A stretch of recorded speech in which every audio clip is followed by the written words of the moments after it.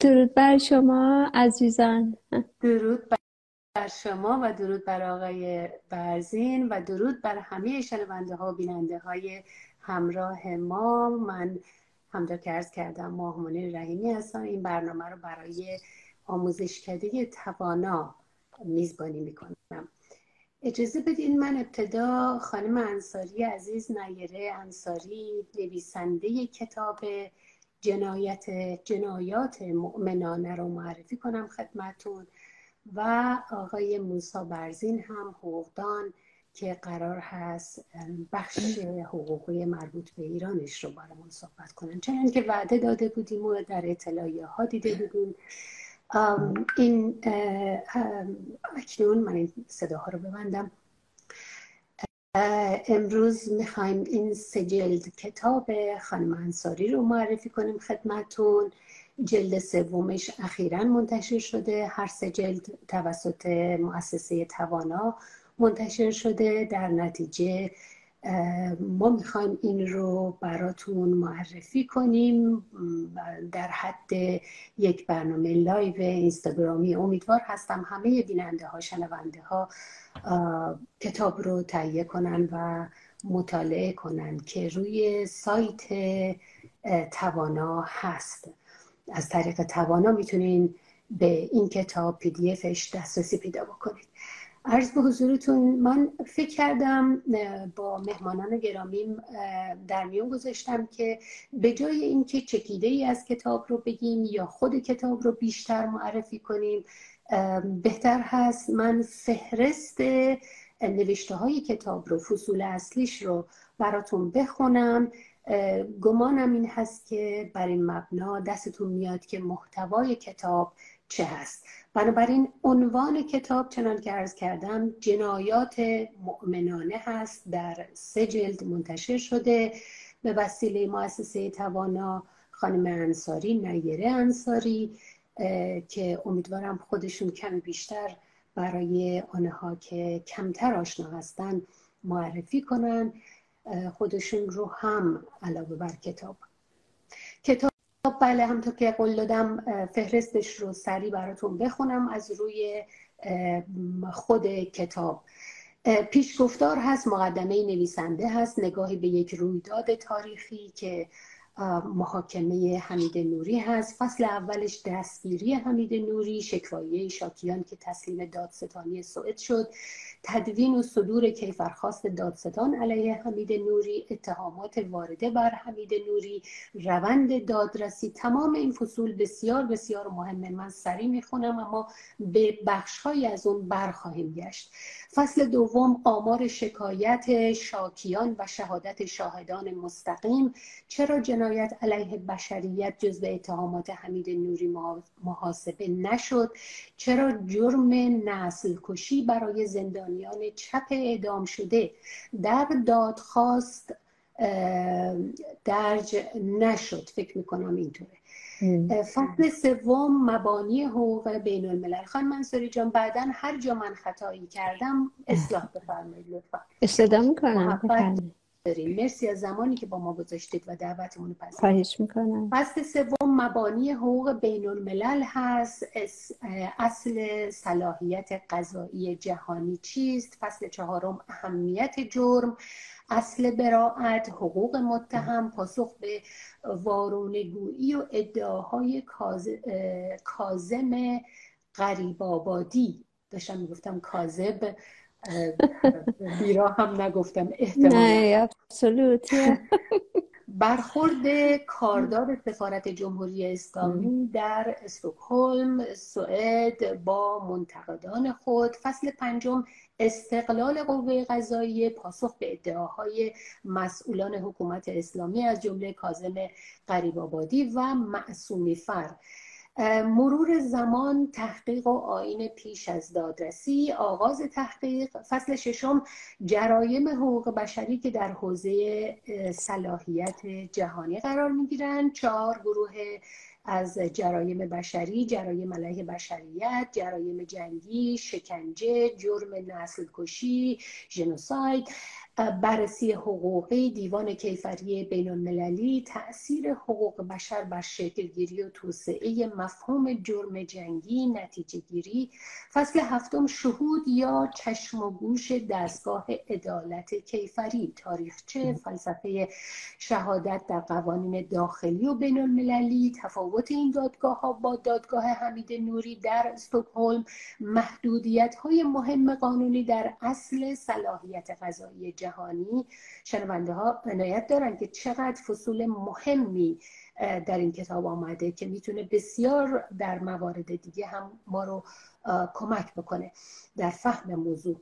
جرم جنگی در محاکم بین المللی، جایگاه قاضی در استانداردهای بین المللی، پایان سخن، بی‌کفرمانی، بشریت و عدالت، تابعان حقوق، محاکمه حمید نوری عباسی، جرم سیاسی در ایران که این قسمت رو آقای برزین حتما بیشتر برامون توضیح خواهند داد. من اجازه میخوام دیگه بقیهش رو فصول رو بخونم چون میترسم از حوصله شما و شنونده ها خارج بشه.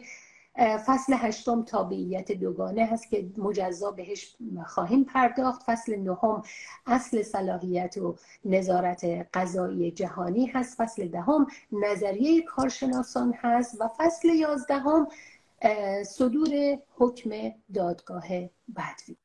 خیلی خیلی مجدد خوش آمد میگم خدمتون خانم انصاری جان و آقای برزین گرامی و امیدوار هستم که با همراهی شنونده ها و بیننده های گرامی در این برنامه لایو اینستاگرامی یک معرفی اجمالی بدیم از اهمیت نگارش این کتاب و نیز اینکه این کتاب قرار هست چه چیزهای مهمی رو به ما بگه که برای بعداً بیشتر بعداً که عرض میکنم، حالا من اینجا فقط نظر شخصی خودم رو بگم که امیدوار هستیم جانیان دیگر هم محاکمه بشن. این منظور من از بعداً بود. اونجا از این کتاب بسیاری از نکات رو درک بکنیم برای آینده. خانم انصاری جان اگر مایل هستید یک معرفی بسیار کوتاه از خودتون بدید برای شنونده بیننده هایی که کمتر آشنا هستن. این ابتدایی. خواهش می‌کنم. درود بر شما خانم ماه منیر رحیمی نازنین و همکار عزیزم جناب آقای موسی برزین. سپاسگزارم از اینکه این برنامه رو تدارک دیدین و من فکر میکنم فارغ از اینکه من نویسنده این کتاب هستم اما بسیار بسیار حائز اهمیت هست که هموطنان عزیزمون در رابطه با این مسائلی که در خصوص حقوق فردی و اجتماعی و همچنین نهادهای قضایی حقوقی در ایران و در مقایسه با کشورهای غربی و همچنین اسناد و قوانین بین المللی که در خصوص چنین جرائم فاحش بین المللی تدوین و تصویب شده است که بر اون استناد میشه، به هر حال من فکر میکنم این بهترین موقعیتی هست که در حال حاضر شما عزیزان و به ویژه آموزشکده وزین توانا این رو فراهم آوردین. من نیر انصاری، حقوقدان، متخصص حقوق بین الملل و مدافع حقوق بشر هستم. نویسنده چند کتاب که یکی از کتاب‌ها تحت عنوان زن هویت سوخته که در سال 2018 در استکهلم چاپ شد، منتشر شد و توسط هیئت داوران کمیته فرهنگی سوئد به عنوان کتاب نمونه معرفی شد که در کتاب فروشی های بزرگ از جمله کتابخانه سلطنتی و ملی سوئد موجود هست که در خصوص البته این چند مقاله هستش که در رابطه با حقوق زنان و در ایران و خاورمیانه و اروپا هست. فرض میکنیم یکی از مقالاتش مربوط به تنفروشی در ایران، خاورمیانه و کشورهای اروپایی کشورهایی که این رو به عنوان قانون اندراج دادن در قوانین داخلیشون و کشور سوئد که ممنوعیت قانونی نسبت به این پدیده رو از سال 1998 اعلام کرده و قانونی هست و چندی پیش هم فرانسه به عنوان الگوبرداری از قانون ممنوعیت تنفروشی در سوئد یک سری اقدامات رو انجام داد تا بتونه به اون ممنوعیت 100% در فرانسه برسه که البته بسیاری از سیاستمداران فرانسوی اعتراض کردن و این رو مطرح کردن که پارلمان و قوانین داخلی دستشون از دامن روسپی من کوتاه، یعنی تحت این عنوان اعتراضشون رو مطرح کردن. کتاب دیگر در خصوص تحت عنوان برزخ جدایی در رابطه با حقوق زنان و کودکان بعد از متارکه به حیث وضعیت حقوقی، اقتصادی، اجتماعی و فرهنگیشون هست که این هم مربوط به کشورهای اروپایی، خاورمیانه و مقایسه قوانین سوئد و ایران هست که این هم بسیار بسیار مورد استقبال قرار گرفت و به هر حال من در این کشور کار حقوقی میکنم، چون در اینجا هم من تحصیلات حقوقی کردم و در حقوق عمومی و حقوق اروپا رو گذروندم و فکر میکنم که کافی هست. خیلی متشکرم. تو این فاصله نمیدونم چرا آقای برزین از اتاق بیرون شدن، ولی من دوباره دعوتشون کردم. امیدوارم که بتونن تشریف بیارن. پرسش مربوط به این کتاب خانم جان، ممنونم که این زحمت معرفی خودتون رو به جای من کشیدید برای اینکه از احتیاط که مبادا جایی کم و کسری بگذارن گفتم خودتون زحمتشو بکشید. خانم نوری جان، حکومت جمهوری اسلامی 44 سال هست که انواع بگیم امر کننده ها و همینطور عاملان عمل کننده های به اون دستورات رو در بیرون کشور هم داشتن، کسانی که مأمور بودن یا کسانی که بعداً آمدن دوره بازنشستگی و غیره.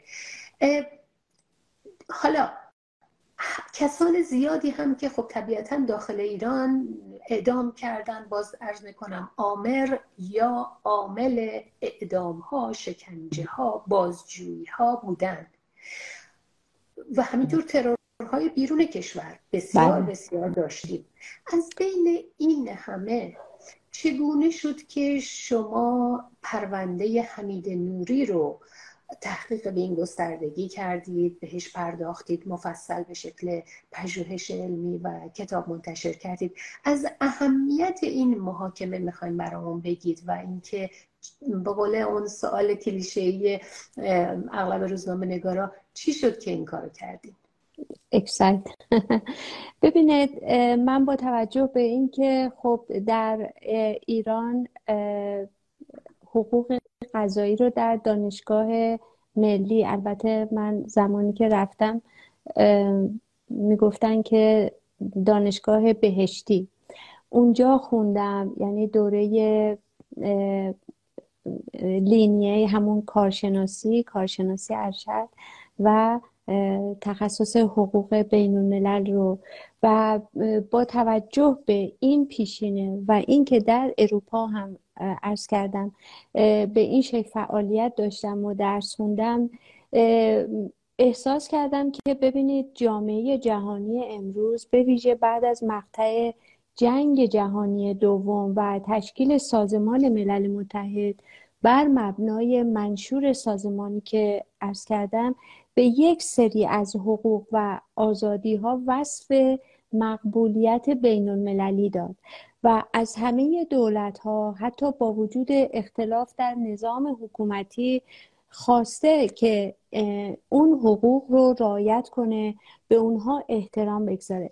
درسته که حفظ استقلال هر دولت و همچنین عدم دخالت در امور داخلی اون از طرف منشور ملل متحد به رسمیت شناخته شده، اما تضمین رعایت حقوق افراد که گاهی و البته در کشور ما بسیار زیاد مورد تعدی قرار میگیره دچار اشکال شده و این مسئله از حساسیت ویژه‌ای برخورداره به نظر من. از طرف دیگر ستم و سرکوبی که برخی حکومت‌ها نسبت به اتباع خودشون روا می‌دارن و یا قوانین تبعیض‌آمیز و ظالمانه‌ای که تدوین و اجرا می‌کنن و حقوق اساسی شهروندان خودشون رو رعایت نمی‌کنن، مسئله‌ای هست که وجدان جامعه جهانی نمیتونه از اون بی‌تفاوت عبور بکنه. و از طرف دیگر بحث سوء استفاده دولت‌ها از حق حاکمیت هست، سوء استفاده دولت‌هایی که به نام ملت‌ها بر جهان فرمان میبرند، فرمان میرونند که به دو شکل عمده میتونه پدیدار بشه. یکی جنگ و ستیز و تجاوز به دیگران در بیرون حصار حاکمیت مثل عملیات تروریستی. دوم سرکوب، ستم و ارتکاب جنایت علیه شهروندان در درون حصار، یعنی داخل اون جامعه. و البته اصطلاح ظاهری حق به جانب و حاکمیت ملی واقعیتی هستش که به تعبیر میشل فوکو چیزی نیست جز یک رابطه استیلا انقیادی که از نظرها پنهان میمونه. و از این دیدگاه بخوایم به این مسئله نگاه کنیم، نظام حق و قلمرو قانون در واقع به منزله سازوکار و ابزارهایی هستش که تکنیک‌های مختلف و روش‌های گوناگون استیلا از طریق اونها عمل میکنه و به نمایش در میاد. بر این اساس من فکر کردم که انتشار اطلاعات مختصر تاریخی حقوقی پیرامون محاکمات بین المللی، جرائم قابل تعقیب، صلاحیت دادگاه، اصول عمومی حقوق کیفری، تحقیق و آیین دادرسی و مجازات‌های قابل اعمال از یک طرف، از طرف دیگر اطلاعات در خصوص پرونده حمید نوری عباسی که در این کتابم من آوردم که متهم در واقع مجرم هست به مشارکت و معاونت در قتل عمد، شکنجه و جرائم جنگی نسبت به کشتار زندانیان سیاسی در سال 1367 و این مشارکت و معاونت او در همکاری با اعضای موسوم به هیئت مرگ متشکل از ابراهیم رئیسی رئیس دولت 13ام، مصطفی پورمحمدی، حسین علی نیری، محمد مقیسه یا ناصریان بوده. این هیئت به استناد فتوای روح الله خمینی در فروردین 1367 مبنی بر اعدام زندانیان سیاسی که بر سر موضع خودشون باقی مونده بودند، حیات زندانیان سیاسی رو از اونها سلب کرد. یعنی حق حیاتی که جزو حقوق بنیادین بشری هست، حق حیات، حق زندگی و حقوق دیگر، و اونها رو اعدام کردن. از همین جهت نوشتن این مطالب رو من بسیار بسیار ضروری دونستم و نیاز به تدوین چنین کتابی رو شدیداً احساس کردم. و به ویژه که این محاکمه در زمان استقرار و حیات رژیم اسلامی در ایران هست و تفاوتش با دادگاه نورنبرگ یا دادگاه‌های مربوط به یوگسلاوی سابق، رواندا، اینها تفاوتش در این هست که اون دادگاه‌ها بعد از سالها از طریق افکار عمومی و نشر مطالب ابتدا پراکنده و بعد منسجم توسط نویسندگان به نشر سپرده شد. اما این اهمیت در این کتاب رو در این میدونم که همزمان است با جنایتکارانی که در حال حاضر مستقر هستند در ایران. و دومین هدف من از این کتاب در واقع خیلی معذرت میخوام، پرانتز بیام. اگر احیانا این بین لازم داشتید که جرعه آبی بنوشید، حتما. خستگی در بیارید، یک سپاسگزارم. به قول امریکایی یه بریکی داشته اوکی. باشیم، من از آقای انصاری یک سوالی بکنم، به شما برگردم قسمت دوم صحبتتون خواهش رو میکنم، بفرمایید. خیلی خواهش میکنم، متشکرم. فقط برای اینکه شما متشکرم. هم بزنید. صدا میکنم. سپاسگزارم. مرسی خانم. آقای برزین، راجع به محاکمه، بازداشت و محاکمه حمید نوری، مقامات واکنش های بعضی غیر مستقیم، بعضی مستقیم دادن. ما رو بروز کنید از آنچه به شکل رسمی یا احیانا کسانی که سر کار هستن در جزء مقامات منصب دارن اما غیر رسمی، در مورد این رویداد تاریخی که اهمیتش رو خانم انصاری اشاراتی کردن چه واکنشی داشتن تا کنون؟ بله، من اولا خدمت مخاطبان عزیزمون سلام میکنم، خدمت شما و خدمت همکار عزیزمون خانم انصاری، و واقعا تبریک هم میگم بابت تنظیم این کتاب. واقعا حالا از جهات مختلف این نوع منابع خیلی مفید هستن. به طور کلی خب من بیشتر جنبه حقوقی مد نظر دارم. به هر حال بحثیه که خیلی سابقه در حقوق نداره و خیلی منابع در موردش حالا به خصوص در ایران نیست. خب و همین که چون یه نوع کیس استادی هم شده اینجا، خیلی مفید میتونه باشه برای مطالعاتی که داخل ایران هستن. خب و این نوشتن این کتابی هم داخل ایران ممکن نبود، کس نمیتونست بیاد داخل ایران چنین منبعی رو ارائه بده. بنابراین من فکر کنم این کتاب میتونه منبع خوب و مهم باشه برای تجربه هم که انجام میشه. حالا من هم این کتاب رو خوندم و این در دادگاه اروپا. آقای برزین جان، صداتون نمیدونم اشکال از تلفن منه یا صداتون یک کمی بریده میاد. خانم انصاری، شما صدای آقای برزین رو رسا میشنید؟ بله، بریده بود. بریده بود. پس اجازه بدین یک کمی میخوایم اینترنتتون رو چک کنید آقای برزین. من قسمت دوم صحبت خانم انصاری رو هرچی فشرده‌تر بشنویم، برگردیم همین سوال واکنش ها رو میخوایم از شما حتما لطفا بشنویم. خانم انصاری جان، داشتید میگفتید که من بین صحبتتون اومدم، اون رو اگر به یه جمع‌بندی برسیم من پرسش بعدی رو خدمتتون میگم. خواهش میکنم.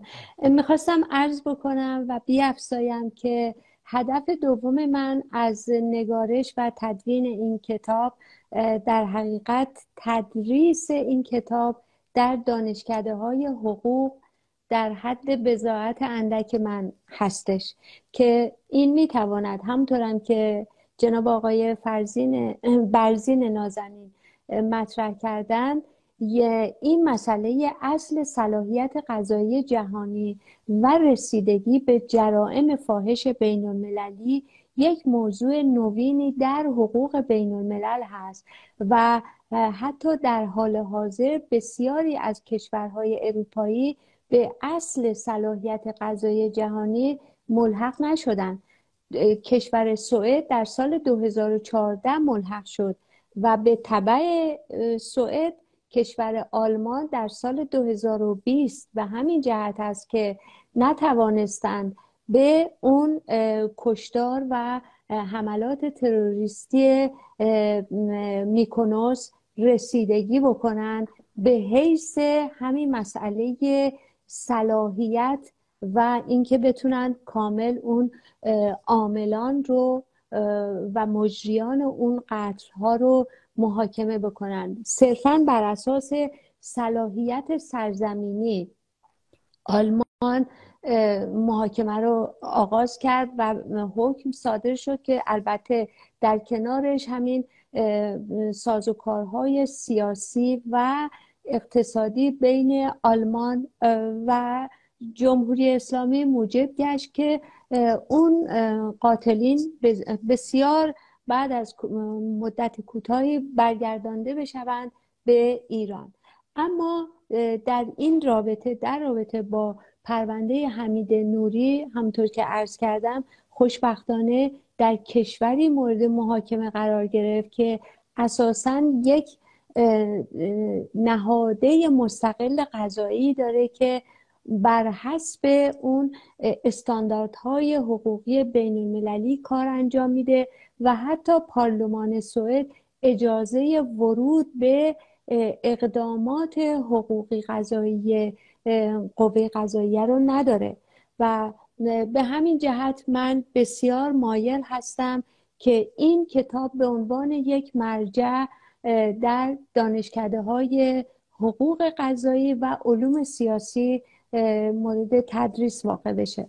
و از طرف دیگر ما میدونیم که جرائم علیه انسانیت درسته که مطرح میشه، مثل بمباران‌های شیمیایی بر مردم بی‌دفاع، فرو ریختن بمب در خانه‌های مسکونی یا کشتارهای دست جمعی که نمونهش همین کشتار زندانیان سیاسی سال 1367 بوده.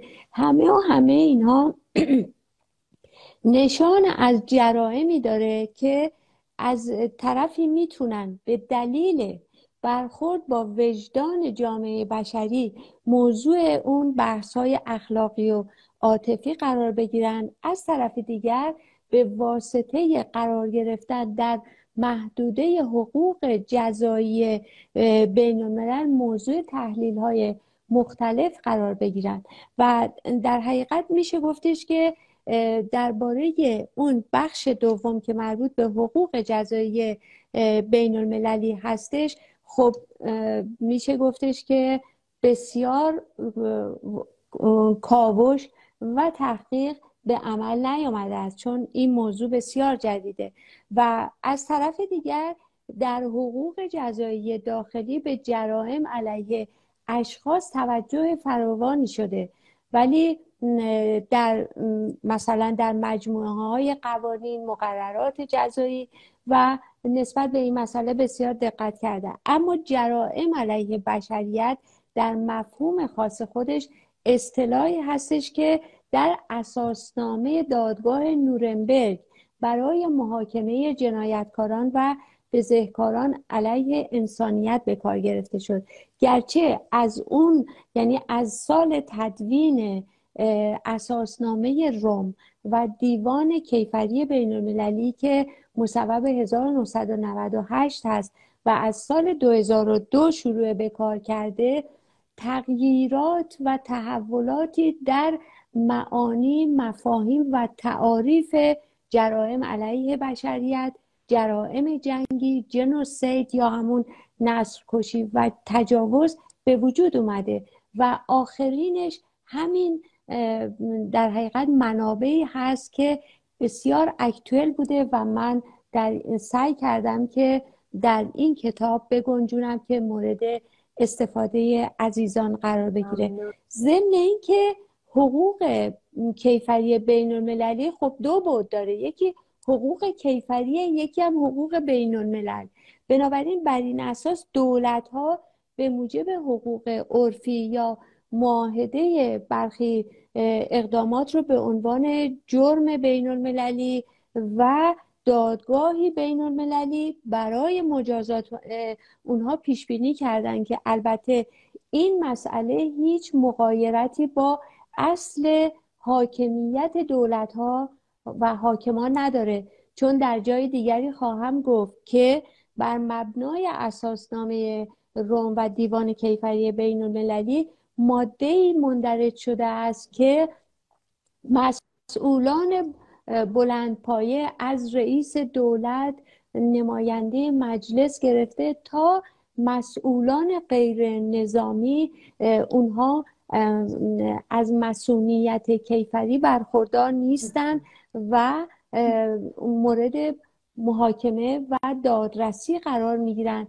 بنابراین این ماده اشاره دارد به اینکه عبارت مأمور و معذور بودن که در صحن دادگاه نورنبرگ از اعتبار حقوقی ساقط شد، این رو اندراج دادن در این اساسنامه که حاکمان سرکوبگر بدانن که اونگونه نیست که بی کیفرمانی شاملشون بشه. خیلی خیلی مهمه این مسئولیت شهروندی، چه در مقام و منصبی باشه آدم و چه در واقعا فقط شهروند باشه. مسئولیت فردی شهروندی، اگر مدرن هستم هم حق رو دارم و هم مسئولیت رو.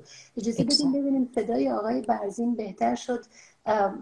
موسی جان خیلی ببخشید، نمیدونم صدا تیکه تیکه میمد، به من چند تا پیغام دادن، در نتیجه صحبتت قطع شد. داشتی از واکنش ها میگفتی. امیدوارم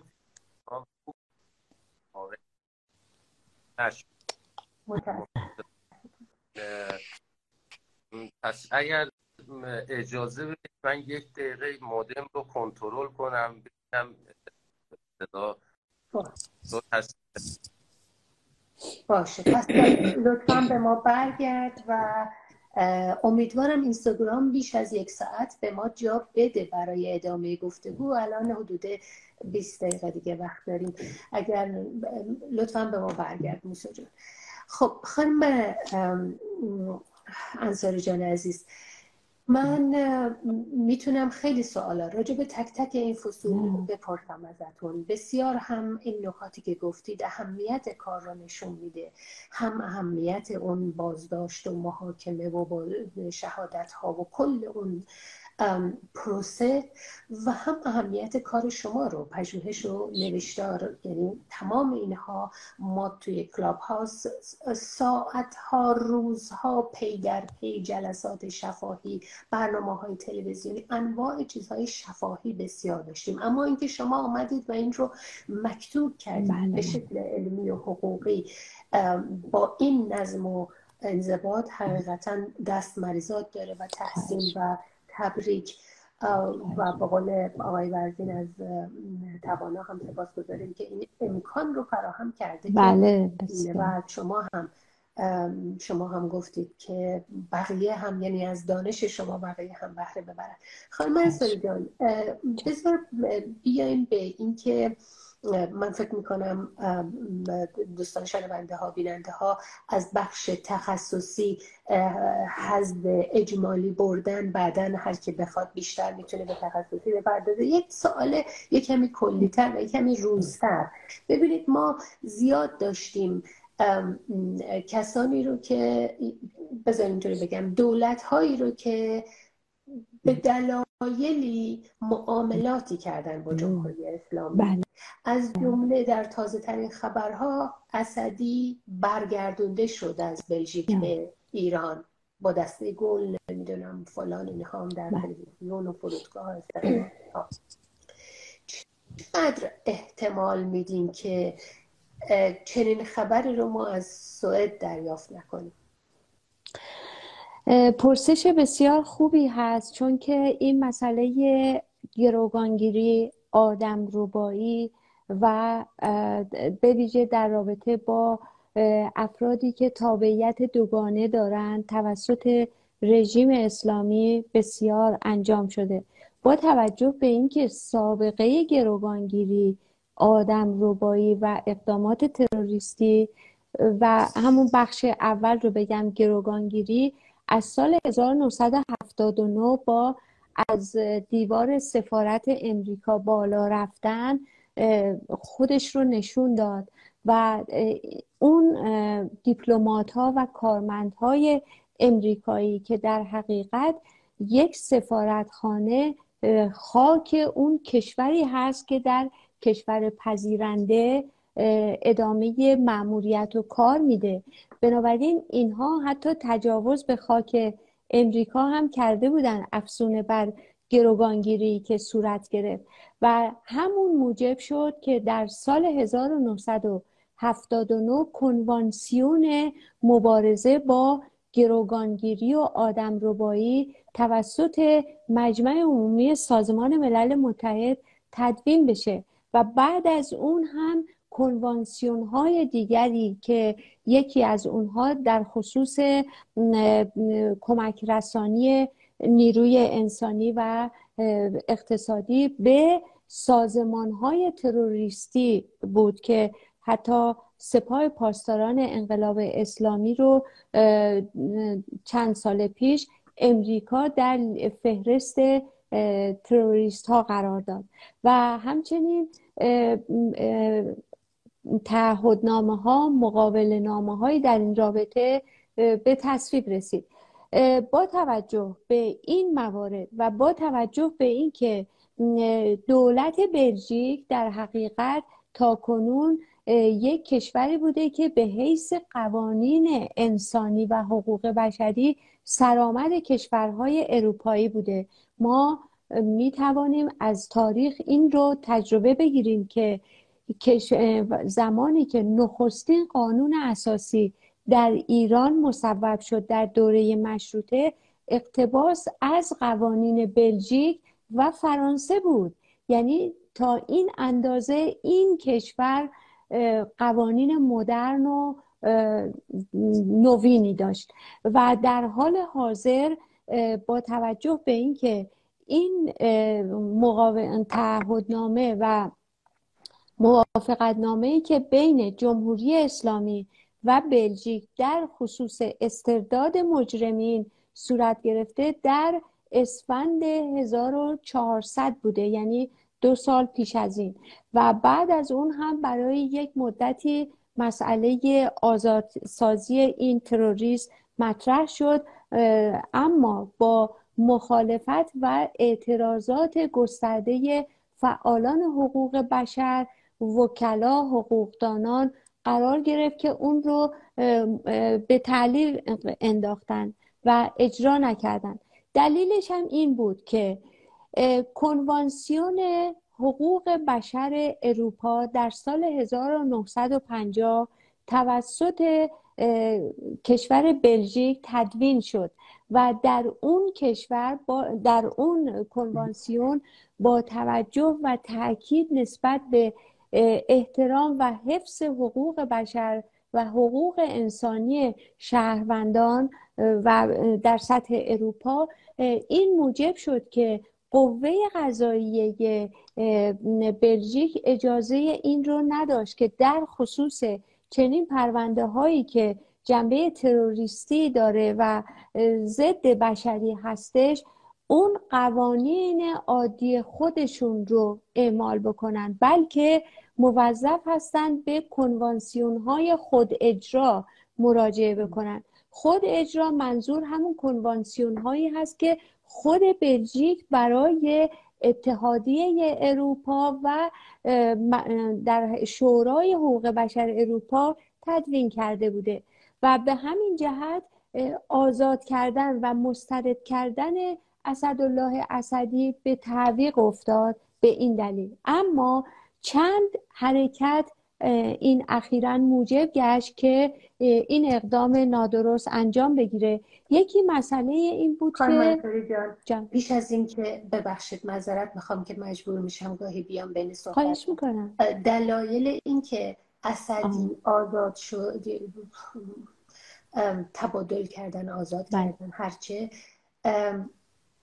بماند یک کمی برای بعدن لطفاً. الان سوال من، قربونتون برم، الان سوال من، البته میخوایم اول آقای برزین ببینم صداشون بهتر شد یا نه، ولی به این سوال بعدا خدمتون برمیگردم که آیا احتمال میدید که حمید نوری هم آزاد بشه یا نه؟ این بود سوال. بله چون هم پیوند بود من توضیح دادم. شما توضیح حقوقی تخصصی، توضیح‌های بسیار عالی میدید که من نگرانم زمانمون اجازه نده، چون سوالای دیگه هم دارم. بهتون برمیگردم. خواهش میکنم. در مورد واکنش، خب وزارت خارجه واکنش داد بیشتر از مقامات گفته که ما این رو به رسمیت نمی‌شناسیم، وجاهت قانونی نداره، سیاسی طرف نمیدونم ارگان‌های تروریستی بوده و اینجور چیزا. گفت که بیانیه سیاسی بوده این سخنگوی وزارت خارجه. شاید یکی از شفاف‌ترین محاکمه‌هایی که صورت گرفت این محاکمه آقای نوری بود. خبرنگار بودن، از همون ابتدا گفت فرصت دادن که وکیل داشته باشه، دلایل رو ارائه بده و اظهارات مقامات به اصطلاح ایران کلی بود. باید بیان بگن که کجای کار ایراد داشت، یا باید بگن که ما مخالف اصلا صلاحیت جهانی هستیم، یا باید دست بگذارن بگن مثلا حق ارائه دلیل به ایشون داده نشد، حق اینکه شاهد بیاد داده نشد، و یا اینکه مثلا در بازجویی فلان اتفاق افتاد. همه اینها رو باید موردی بگن. کلیات گفتن از لحاظ حقوق خب البته انتظار دید هم نمیشه داد. باید مقایسه کوچک اگر بکنن اون محاکمه‌هایی که در ایران صورت میگیره و محاکمه‌هایی که در به اصطلاح مثلا محاکمه آقای نوری.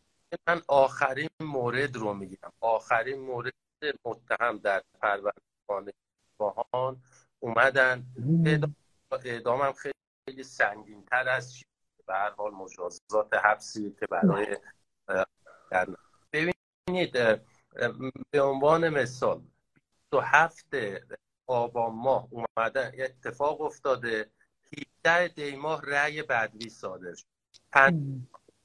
مقایسه کنید با مدت زمانی که آقای نوری محاکم. خب این سه تا متهمی که اعدام شدن فقط 2 جلسه براشون گذاشتن، در آخرین جلسه دادگاه تونستن وکیل داشته باشه.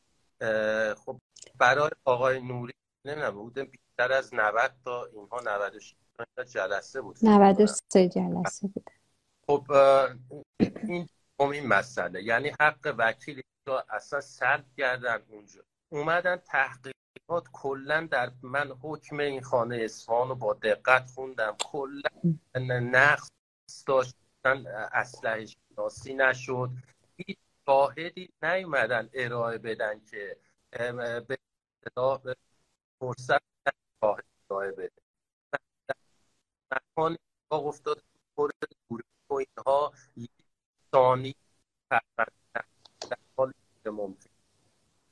خب همه ها رو داریم کنار هم مقایسه.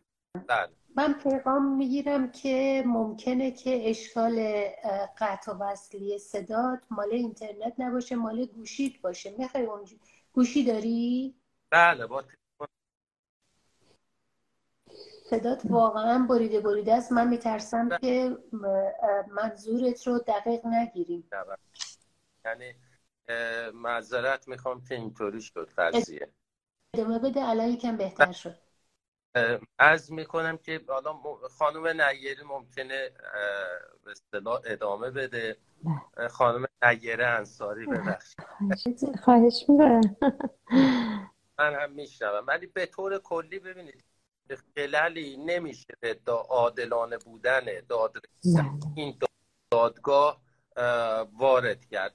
از لحاظ ماهیت هم خب حالا در حقوق ایران پذیرفته نشد صلاحیت، اما در حقوق سوئد پذیرفته شد. از لحاظ ماهیتی هم مشکلی از لحاظ حقوقی نمیشه وارد کرد. مرسی آقای برزین عزیز. اگر صداتون بهتر شد لطفاً اولا با ما بمانید، به عنوان حقوقدانی که مسائل روز ایران رو بیشتر دنبال کردید، مسائل حقوقی روز ایران رو، با ما بمانید که جلسه غنی‌تر بشه. ولی صداتون که بهتر شد برمیگردیم خدمتون. من از همکارم واقعا سپاسگزار هستم که با توجه به وضعیت کنونی واقعا باعث افتخار و سرافرازی منه جناب برزین عزیز. حقیقتا حالا اینجا یه پرانتز برای تنفس، یه پادکست من درست کردم، حامیان حقوق، که در حقیقت دست مریزادی از سمت یک نفرم که شده بگم به کسانی که حق شهروندان ایران رو چنین و خودشون این همه هزینه دادن، چقدر وکیل احضار شدن، بازداشت شدن، زندانی شدن.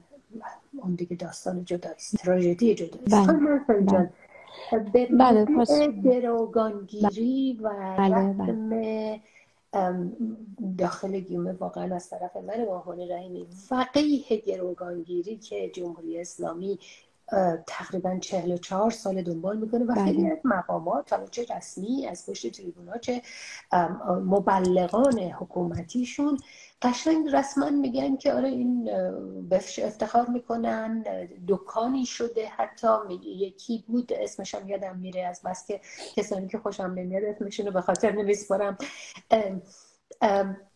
که بله ما این کار میکنیم، امریکایی ها رو، دو تابعیتی ها رو، اینا رو میگیریم و انقدر هم بابتشون هر کدوم بله پول در بله میاریم.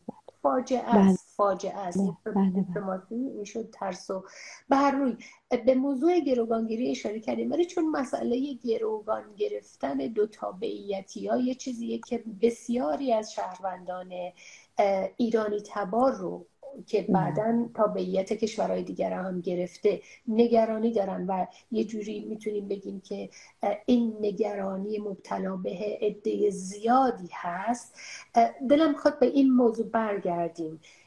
بسیاری از کشورهای غرب هشدار دادن به دو بله تابعیتی بله ها، به شهروندان خودشون، خارجی ها که به ایران اگر میرید خلاصه این مسئولیت های سنگین رو داره. بسیار هزینه ها دادن دو تابعیتی ها و بله همینطور خارجی ها، چنان که اشاره کردین از گروگانگیری اسدالله از گروگانگیری داخل ایران بعد از انقلاب بله بله امریکا شروع شد و تا بله الان بله ادامه داره. وجه المعامله قرار میدن، پول میگیرن، کارهای سیاسی میکنن و یه سوالی که اینجا حقوقی میتونم بکنم، منتها تقاضام استدعام این هستش که فقط 7 دقیقه بیشتر به پایان اوکی برنامه اوکی فرصت داریم تو این جلسه. شاید من بعدا با توانا صحبت کنیم، جلسه دومی برای موضوع حتما بگذاریم، ولی الان فعلا این گروگانگیری که به جای دیپلماسی انجام داده جمهوری اسلامی طی این 44 سال، آیا جای دیگه سابقه داشته؟ کشور دیگه این کارا رو کرده؟ اینو اگر نخوایم مثلا بذاریم کنار، در شرایط جنگی گروگان گرفتن اتفاق میفته. دو کشوری، دو جبهه‌ای که رسما بله دارن بله جنگ میکنن مثل ایران و عراق گروگان میگیرن. این تفاوتشو برامون یه کمی خیلی چکیده برامون خیلی بفرمایید. کوتاه خدمتتون عرض میکنم. ببینید تفاوت بین گروگانگیری در زمان یک جنگ با گروگانگیری که به این شکل رژیم اسلامی وارد عمل شده است و در حقیقت یکی از منبع درآمد شده، اینطور پوزش میخوام اینطور عرض میکنم که در حقوق شهروندان رو، وجود شهروندان رو مورد معامله و دادستد قرار میده. این هستش که بر مبنای کنوانسیون های 4گانه ژنو که در حقیقت مربوط به حقوق انسانی جنگ، اخلاق جنگ و 4 کنوانسیون هست و 2 پروتکل الحاقی که در خصوص همین حمایت از بیمارانی که در جنگ شرکت مستقیم نداشتن ولی نیاز به حمایت درمانی پزشکی دارن، یا غیر نظامیان، یا در مورد جنگ‌های دریایی و اینها به تفصیل اومده. و به ویژه ماده 8 اساسنامه روم در خصوص همین جرایم جنگی هست که بندهای متفاوتی در خصوص گروگانگیری، استفاده از گازهای سمی که نسبت به کودکان دانش آموز در ایران انجام شده بود، یا موارد دیگری هست که از مصادیق جرایم جنگی محسوب شده. اما در رابطه با گروگانگیری و آدمربایی به غیر از اون کنوانسیون هایی هستن که من فشرده خدمتون عرض کردم: کنوانسیون منع گروگانگیری و آدمربایی و معاهدات دو جانبه و چند جانبه بین کشور دولت‌ها و اگر چنانچه این گروگانگیری ها در قالب جنگ های غیر بین المللی و یا بین المللی مصداق نداشته باشه، باید در پی این باشیم که از کنوانسیون های حقوق بشری مثل پیمان های دوگانه بین المللی حقوق مدنی و سیاسی استفاده بکنیم و دیگر معاهداتی که در رابطه با گروگانگیری و آدمربایی غیر از زمان جنگ صورت میگیره و در خصوص گروگانگیری هایی که رژیم اسلامی میکنه، حتی که دولت کانادا قانونی رو تحت عنوان قانون مگنیتیسکی رو تدوین کرده که بر مبنای اون علاوه از این که این گروگانگیری اقدامات تروریستی ها رو تعریف و تبیین کرده، مجازاتی هم برقرار کرده. حالا من فکر میکنم که بر اساس این مکانیسم های حقوقی که وجود داره ما میتوانیم در رابطه با کشورمون، با مردمی که در این وضعیت گرفتار شده اند، استناد بکنیم به دکترین مسئولیت بین المللی حمایت که بر مبنای اون دولت‌ها مسئولیت دارن نسبت به اینکه اعلام بکنن حاکمیت امتیاز نیست، مسئولیت. دوم اینکه مسئله حقوق فردی و اجتماعی شهروندان رو به عنوان یک معیار تلقی بکنن و در حال حاضر تمام سفراشون رو از ایران فرا بخوانند و این موجب بشود که روابط دیپلماتیک و به ویژه اقتصادی و بازرگانیشون رو با جمهوری اسلامی قطع بکنن. در حال حاضر از این مکانیسم ها میشه استفاده کرد برای پیشگیری گروگانگیری و عملیات تروریستی بیشتر از این.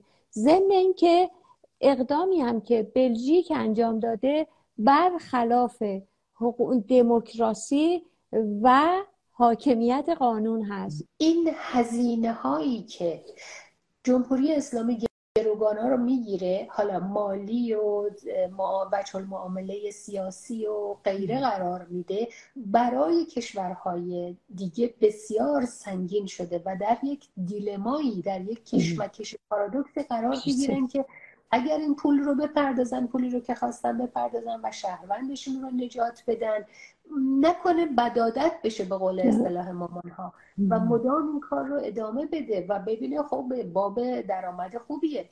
از اون طرف اگر این کار رو نکنه، یک شهروند ایالات متحده امریکا، بریتانیا و کشورهای دموکراتیک برای جان حرمت قائلن و حرمت برای یک جان یک شهروند تحت فشار امور انسانی، حقوق بشری و همینطور عواطف عموم پابلیک اپینین هم قرار میگیرن که چه بکنن. این میان و از یک طرف کسی رو بدادت نکنن، از طرفی جهان یک انسان رو نجات بدن و کمتر رنج ببره. داشتیم راجع به این موضوع میگفتیم، از این زاویه به این فصل از کتاب بیشتر میخوایم بپردازیم که میتونه دامن بسیاری رو بگیره، بسیاری از ایرانیایی که خارج کشور هستن. بفرمایید. کاملا. ببینید شما اشاره خوبی فرمودین به اینکه کشورهای غربی به ایرانیان دو تابعیتی هشدار میدن. دلیلش این هست که بر اساس قانون مدنی موجود در ایران، جمهوری اسلامی تابعیت دوم ایرانی تباران رو به رسمیت نمیشناسه، یعنی صرفاً تابعیت سرزمینی رو قبول داره و افرادی هم که بنا به دلایل موجه به کشور دیگری میرن و اونجا در اثر همین که مالیات پرداخت میکنن، کار میکنن، تحصیل میکنن، ازدواج میکنن، تابعیت کشور دوم رو هم قاعدتاً دریافت میکنن توسط اون دولت بهشون اعطا میشه. و اما جمهوری اسلامی هر فردی هم که ایرانی، انگلیسی، بریتانیایی باشه، اما ایرانی رو میپذیره، تابعیت سرزمینیش رو. و به همین جهت است که به راحتی اونها رو با توجه به اینکه یک ایرانی اطلاق میشن میگیره، گروگان میگیره و در مقابلش هم از کشور مطبوع دوم پول دریافت میکنه. این در حقیقت یک معامله هست و نه اینکه دلش برای یک ایرانی اصیل بسوزه. از طرف دیگر جمهوری اسلامی در سال 1358 این کنوانسیون منع گروگانگیری و آدمربایی رو پذیرفت، بهش ملحق شد و در واقع حتی یک سری اسناد و مدارکش رو به مجمع عمومی سازمان ملل فرستاد که نزد امین که مربوط به امین کنوانسیون بود اونجا باقی بمونه. اما مسئله چیز دیگری است. ببینید در کنار این وضعیت، با توجه به اینکه جمهوری اسلامی کنوانسیون هایی رو که پذیرفته در اون حق شرط تحفظ رو برای خودش قائل شده. حالا این حق چی هست؟ یعنی اینکه اگر چنانچه مندرجات کنوانسیونی مثل همین آدمربایی و گروگانگیری یا در رابطه با تبعیض علیه زنان، منع خشونت علیه زنان یا کنوانسیون حقوق کودک اونجا اعلام میکنه چنانچه مندرجات این کنوانسیون ها مغایرت با موازین اسلام و قانون اساسی جمهوری اسلامی داشته باشه، ایفای تعهد نمیکنه. خب این از یک سمت. از طرف دیگر تاکنون هیچ مرجع بین المللی که متولی این کنوانسیون ها باشه که بتواند این شروط ممنوع یا مجازی که برخی کشورهایی مثل دولت‌هایی مثل دولت اسلامی در ایران به اون ملحق میشن رو نتوانسته از تاکنون این شروط رو ممنوع کنه برای چنین کشورهایی و در حقیقت شروط مجاز رو باید در مقابل کشورهایی بپذیره که نقض حقوق بشر نکنن. و در واقع من فکر میکنم قوانین بین المللی و به ویژه کنوانسیون ها نیاز به بازنگری، اصلاح و احتمالاً تغییر داره و این وظیفه همه حقوقدانان بین المللی هست که یک هیئتی رو تشکیل بدن و بخواهند که این کنوانسیون ها و قوانین به روز بشه. از طرف دیگه البته من چند ساله دارم همینطوری در نوشتارهام و برنامه‌هام این رو میگم که این اقدام باید صورت بگیره. از طرف دیگر 2 روز پیش دبیر کل سازمان ملل متحد آنتونیو گوترش اعلام کرده که منشور سازمان ملل نیاز به تغییرات ساختاری داره. بنابراین خودشون هم متوجه شدن که این تاکنون این قوانین و معاهدات و کنوانسیون ها ناکارآمد بوده است که به این شکل حملات تروریستی انجام میگیره. در مقابلش به جاش علی بحرینی رو به عنوان رئیس مجمع اجتماعی شورای حقوق بشر منصوب میکنن که برود رئیس بشود و کشورهای دولتهای دیگر بیاین و برای ایشون توضیح بدن که نسبت به ارتقاء حقوق بشر در کشورهاشون چه کار کردن، در حالی که خود کشور ما در اکنون به غیر از اون 43 سال 9 ماه هست که یک جنبش انقلابی با به قتل رسیدن مهسا عزیز تشکیل شده و ادامه داره و اینها یک نوع سوء استفاده از این سکته‌ای هست که در خیابان‌های ایران به وجود اومده و تا حدودی اون حضور دائم مردم در ایران کمرنگ شده که این اقدامات رو دارن میکنن. در برون مرز مسئله استرداد یک تروریست در برابر یک امدادگری که کارمند دفتر امور پناهندگان بوده و این اقدامات بشردوستانه رو انجام میداده. یعنی مسئله تفکیک جرائم رو هم کشور بلژیک نادیده گرفته، با توجه به اینکه مسئله اصل تفکیک جرائم در تمام کشورهایی که دارای یک نظام دموکراتیک و قوانین جزایی نوین هستن رعایت میشه.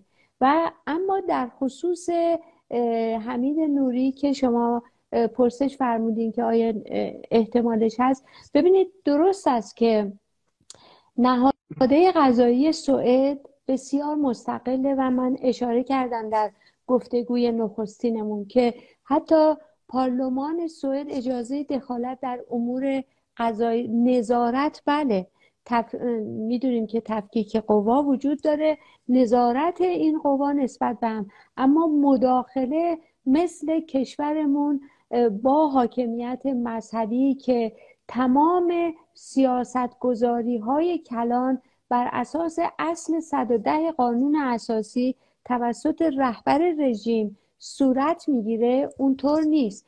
و تا کنون هم یک سری اقدامات در رابطه با آزادسازی حمید نوری انجام شده توسط سفارت جمهوری اسلامی در استکهلم که موفق نبوده است، زیرا که مسئله اصل صلاحیت قضایی جهانی مطرحه که کشور سوئد یعنی سازمان جرائم بین المللی در سوئد و قوه قضایی سوئد مسئولیت دارند نسبت به این اصل که پذیرفتن و باید طبق اساسنامه روم و دیوان بین المللی کیفری انجام وظیفه بکنن و خلاف اون رو نمیتونن انجام بدن. اما از آنجایی که با توجه به این رخدادهای اخیری که خدمتون عرض کردم امکان این ممکن هست باشد که از طرف حکومت اسلامی بخواهند وارد معامله بشوند برای استرداد حمید نوری به ایران، که امیدوارم اینطور نباشه و این استقلال قوه قضاییه سوئد سرآمد است در جامعه قضایی جهانی، زیرا که در سپتامبر 2021 یک طرح در واقع استقلال قضایی در جهان صورت گرفت که کشور سوئد از جهت مستقل بودن این نهاد بعد از نروژ دومین کشور در جهان است. خیلی و مهمه. اتفاقا بله بپرسم مجزا و مستقل در یک ستون یا پرسش مجزا که شما کاملا مربوط دیدید و ادامه دادید خیلی هم عالی. اینکه نهاد قضایی مستقل به لحاظ حقوق بین الملل چگونه ارزیابی میشه؟ میدونین یه موقع حتی در امریکا میگیم این نهاد قضایی مستقل از دو قوه دیگه هست، اما در مورد امور بین المللی چگونه قوه قضاییه سوئد این استقلال رو بتونه به نهادهای دیگر بین المللی ثابت بکنه؟ میدونین این استقلال بله. ببینید پرسش وکلاشون هم کل سیستم قضایی رو منظورم. بله.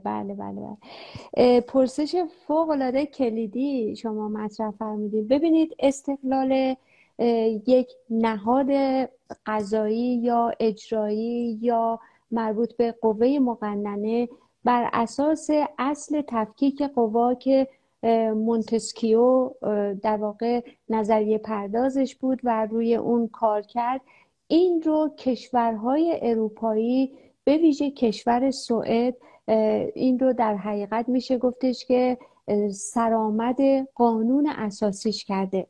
و حتی در رابطه با شکنجه و رفتارهای غیر انسانی و تنبیهات بدنی در فصل 3 ماده 5 قانون اساسیش این رو اندراج داده و بعد هم در قانون جزایی خودش که مسلما این اقدام رو صورت داده که به این شکل عمل میکنه.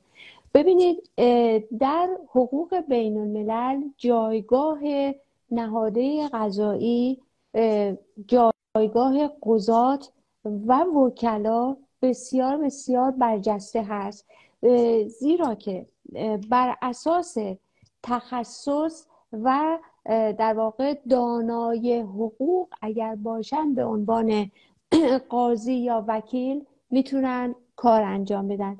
همچنین کانون وکلای سوئد بسیار بسیار مستقل هست، به گونه‌ای که انقدر نقشش مهمه که حتی میتواند در تدوین قانونها در اون مرحله قانونگذاری میتواند نظریه بدهد و نیاز در حقیقت ارائه نظریش میتونه موجب تغییر، اصلاح و یا جایگزینی مواد قانونی بشود که در شرف تدوین هست.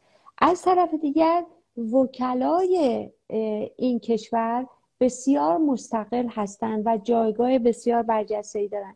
میخوام اینطور عرض بکنم در حقوق بین الملل آنچه که حائز اهمیت است برای نهادهای قضایی کلاً مسئله علم و تخصص و شرافت و خوشنامی هست و این در حالی هست که در ایران قوه قضاییه که رئیسش در حقیقت از طرف رهبر منصوب میشه، بنابراین باید باورمند به اون اعتقادات و نظریه های رهبری باشه، بنابراین نمیتواند جدای از این باورها عملکرد حقوقی داشته باشد.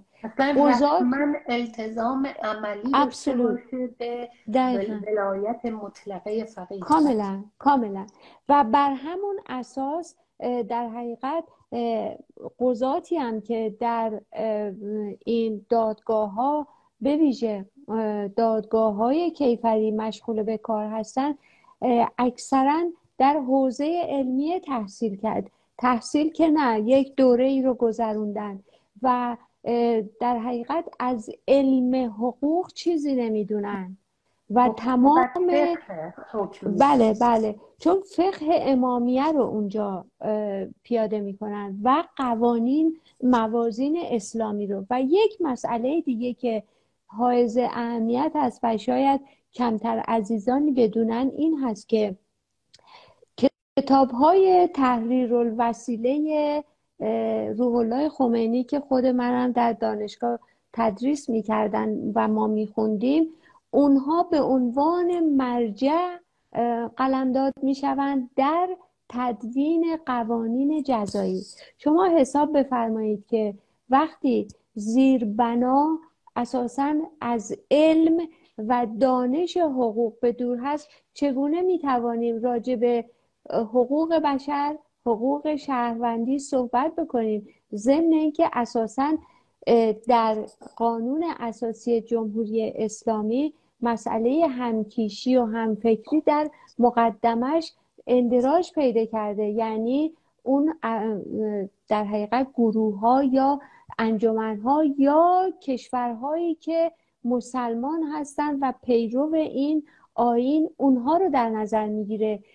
بنابراین بر اساس این در حقیقت پدیده سیاسی فقهی که برقرار کرده اند در قانون اساسی، خب دیگه شهروندان جامعه ایران از نظر ما شهروندن، ولی از نگاه جمهوری اسلامی امت یعنی مسلمان و غیر مسلمان رو تقسیم بندی کردن. بنابراین اینجا شهروند محلی از اعراب نمیتونه داشته باشه که به تبع اون حقوقش رعایت بشه. ما میبینیم خانم انصاری جان به عبارتی همچنان اون سیستم فهم حقوقی در ایران و آنچه که به اصطلاح زیربنا قرار گرفت تکلیف مداری بود، اینکه وظیفه هستش و حق رو آنچنان که بایسته هست و شایسته هست و اعلامیه جهانی حقوق بشر و کشورهای مدرن انجام میدن لحاظ نشد. حق شهروندی، درست میگم منو اصلاح کنم؟ کاملا درست میفرمایید. عرض کردم خدمتتون، ببینید ما یک حق داریم، یک تکلیف، خب در واقع یک مسئولیت و حقوق. مسئولیت ها و حقوق رو در علم حقوق ما میبینیم. البته این رو هم بگم که حق و حقوق همیشه مقدم بر اصلی هست که در قوانین میاد، اما به حیث فقهی فقط مسئله تکلیف هست که باید انجام بشه توسط پیروان اون آیین. و از این گذشته اگر بخوایم تاریخ اسلامی رو مرور بکنیم به طور فشرده، ما اونجا میبینیم که حقوق زن و مرد هست که ما میبینیم چقدر متفاوته، اما حقوق بشری ما نمیبینیم. مرد در واقع اون جنسیت اول و شخصیت اول رو داره به حیث فردی، اجتماعی، حقوقی، و زن جنس دوم و سوم محسوب میشه.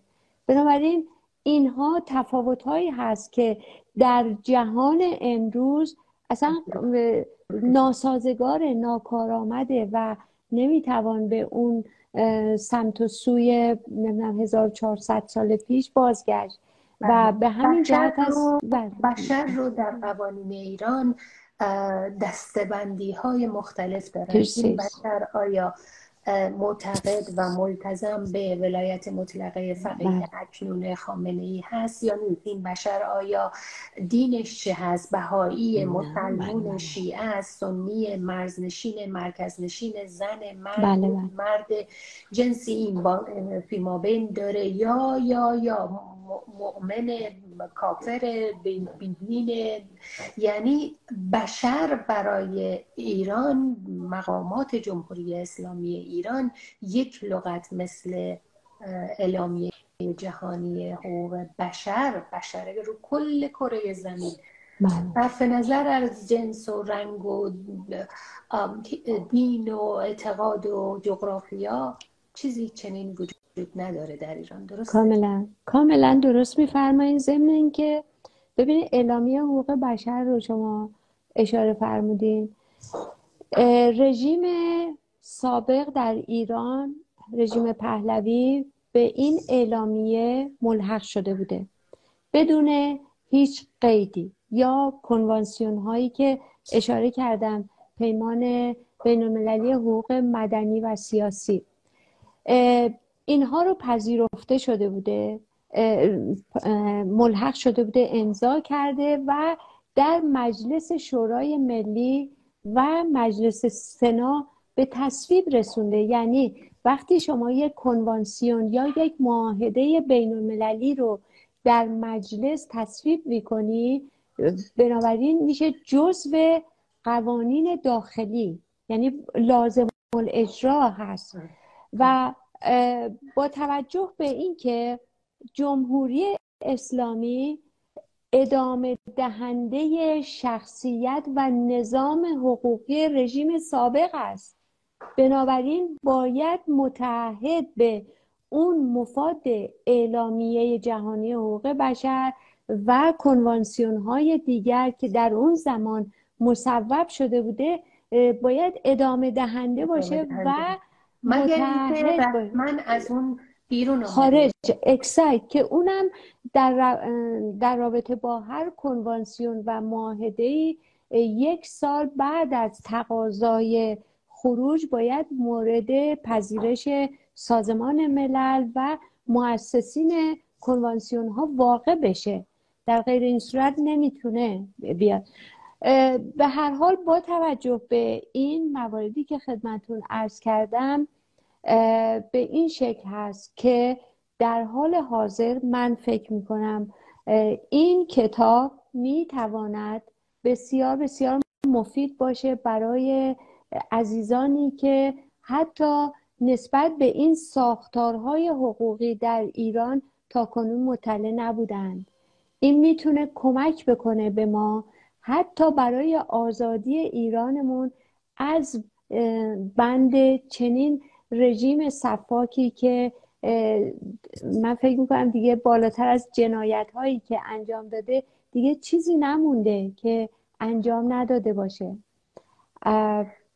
اگر پرسشی دیگه بله حقیقتا اگر سوال رو بپرسیم که جمهوری اسلامی چه کارایی کرده، آنچنان فهرسته، یعنی چه کارایی، چه نقض حقوق بشر هایی رو انجام داده، چه حقوقی رو از بشر نقض کرده طی این 44 سال، آنقدر فهرست بالاست که گویی سوال آسان‌تری میشه که چه نکرده. میشه کاملا چه نکرده آسان‌تره. جوابش جمع جورتر هستش. آیا تبعیض نگذاشته؟ بین چه کسایی تبعیض نذاشته؟ آیا یعنی حتی بین خودی ناخودی حتی تبعیض شد؟ راندها، چیزای اقتصادی، حقوقی و انقدر گسترده هست که آدم به کدومش بپردازه. درست به همین دلیل هم ما فقط متمرکز موندیم بر بخش قانونی و قضایی و حقوقی. خانم انصاری، یک بار دیگه تبریک میگم بهتون که این کار مهم، حقیقتا این امر مهم رو به نتیجه رساندید. تحقیقتون رو، پژوهش مهمی که انجام دادی، درس کردم خیلی صحبت ها، تجزیه، تحلیل ها، ارزیابی ها، نظرها، شفاهی اتفاق میفته، اما اینکه مکتوب بشه به روش علمی و حقوقی اینها رو کنار هم بگذارید. ما هم مدیون شما و زحمت‌های پیشنهادهای حقوقدانی مثل شما هستیم و هم مؤسسه توانا و هر اسپانسری که اینجور کارهای تحقیقی رو بتونه پشتیبانی بکنه. خیلی خیلی متشکرم. آیا در سوالها، میدونم برای شنونده ها، بیننده هایی که بخش اول برنامه با ما نبودن، عرض میکنم اولا من کامنت ها رو بستم که حواس خودمون پرت نشه، هم من هم مهمانم، و بعد اگر سوالی دارین لطفاً شنوندگان بینندگان عزیز، چه از توانا، چه از من، چه از خانم انصاری، برامون مجزا دایرکت بفرستین. اگر هم که این جلسه اکنون رو کمی زودتر به پایان میرسونیم، به این سبب هست که بخش دوم صحبتمون بود. خانم انصاری جان، در بخش اول و الان میتونستیم به فصل این کتاب که مهم هست و اول برنامه خوندم فصول رو بپردازیم، اما در حد محدوده یک لایو اینستاگرامی آیا پرسشی هست که من نپرسیدم دلتون بخواد نکتهشو بگید، یا نکته‌ای مخفول مانده که بخواید اهمیتش رو برجسته تر کنید لطفاً؟ متشکرم از اینکه باز همین فرصت رو فراهم کردید. ببینید، مبحث شهادت ها بسیار مهم است. یعنی شهادت اساساً در سیستم حقوق کیفری برجسته ترین بخش است و اگر چنانچه ما بخوایم مقایسه بین همین محاکمه حمید نوری و شهادت شاهدان رو که به طور مستقیم انجام دادن و حتی به حیث حقوق بین المللی شهادت خانواده بازماندگان اون قربانی رو هم به عنوان شهادت مستقیم قلمداد کردن و در دادگاه حمید نوری این مبحث رو هیئت ژوری، دادستان، اینها باز کردن. و در مقابلش اگر ما بخوایم مقایسه بکنیم، این افرادی که همین این مدت اخیر کشته شدن، به قتل رسیدن توسط رژیم اسلامی، در دادگاه ها هیچ کدوم شاهد نداشتن و حتی یا شاهد بوده ولی به دروغ شهادت داده، در حالی که حتی شهادتی که از خودشون گرفتن، خود متهم ها گرفتن، اون صداقات ایشواری بوده. اکسکت، دقیقاً. ببینید شهادت فلسفهش عینی بودن و حقیقی بودن هست. یعنی شاهد باید اون صحنه رو دیده باشه و آنچه رو که در صحنه دیده به طور حقیقی بیان بکنه، اونم در صحن دادگاه. در حالی که هیچ یک از این موارد که می شود جزو حقوق متهم در خصوص معترضینی که اعدام شدن وجود نداشته. و ضمن اینکه یک بخشی شهادت غیر مستقیم هست که حتی حقوق بین الملل اعتباری برای شهادت غیر مستقیم که میتواند همون روایت ها باشد، فرض میکنیم از شنیده ها نشأت گرفته باشه، براش اعتباری قائل نیست. اما در جمهوری اسلامی به همین شهادت های غیر واقعی و غیر مستقیم اعتبار دادن و بر اساس همون این معترضین رو اعدام کردن.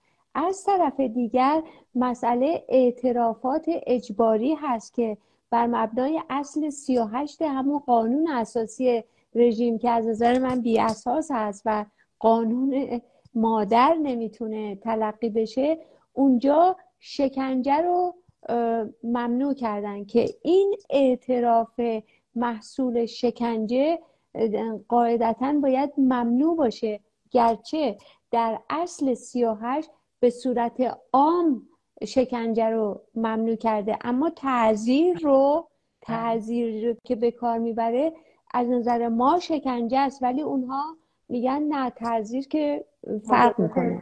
بله بله بله قطع بله دست و دار زدن بله و کارهای اون دقیقاً. و ضمن اینکه مسئله اعدام رو این رژیم حق خودش میدونه، اما قصاص رو حق شاکی خصوصی میدونه که اونجا در برابر قصاص نفس میتونه بره تقاضای مرگ اون محکوم رو بکنه و یا اینکه ازش دیه بگیره.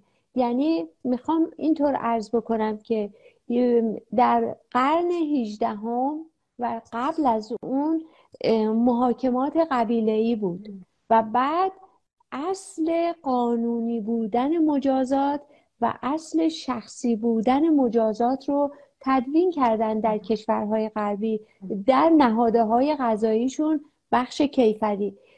و این در حالی هستش که الان در رژیم اسلامی اولا که جرم و مجازات اساساً هیچ تناسبی بینش وجود نداره. دوم اینکه اعدام رو حق حکومت میدونه، زیرا که در قوانین جزاییش آورده، تنصیص داده، مشخص کرده. از طرف دیگر قصاص رو که اعلام میکنه که حق شاکی خصوصی است، در حقیقت یک نوع تنش گروهی رو بین مردم ایجاد میکنه که بعد هم نتیجهش میشه نفرت پراکنی و کینه توزی و انتقام گیری.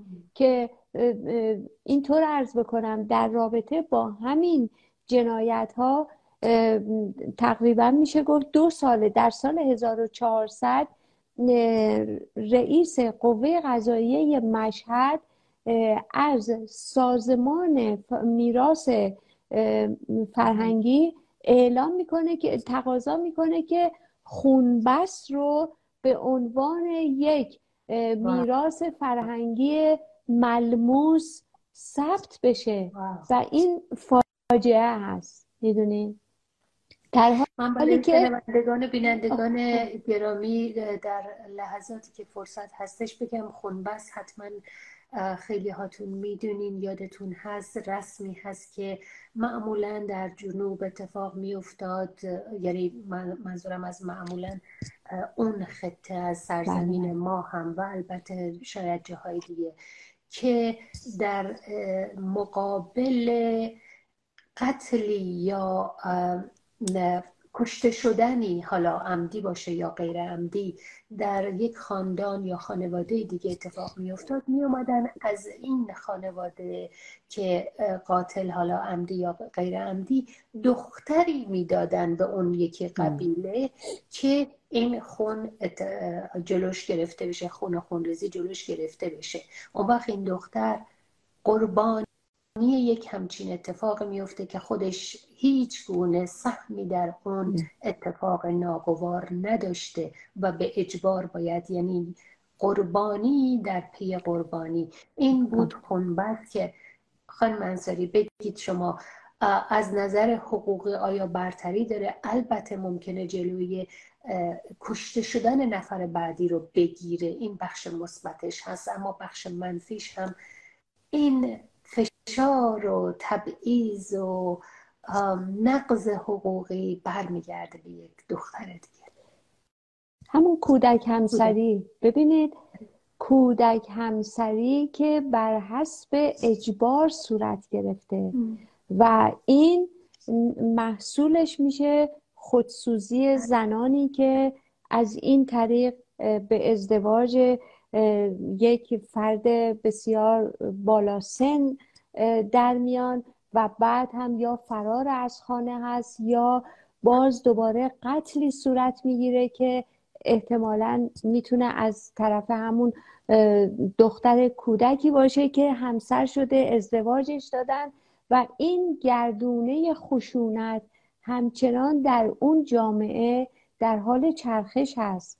و من فکر میکنم که یکی از اقداماتی که بسیار حائز اهمیت هست و ما حقوقدانان باید انجام بدیم همین روشنگری های حقوقی هست که به صورت فرهنگسازی در بیاد برای مردم که بدونن حقوق بنیادینشون چیست، حالا به حیث فارغ از جنسیت، بدونن که چگونه باید در قبال این اجبارهایی که برشون بار میشه، مترتب میشه، بتوانن از حقوق خودشون دفاع به عمل بیارن.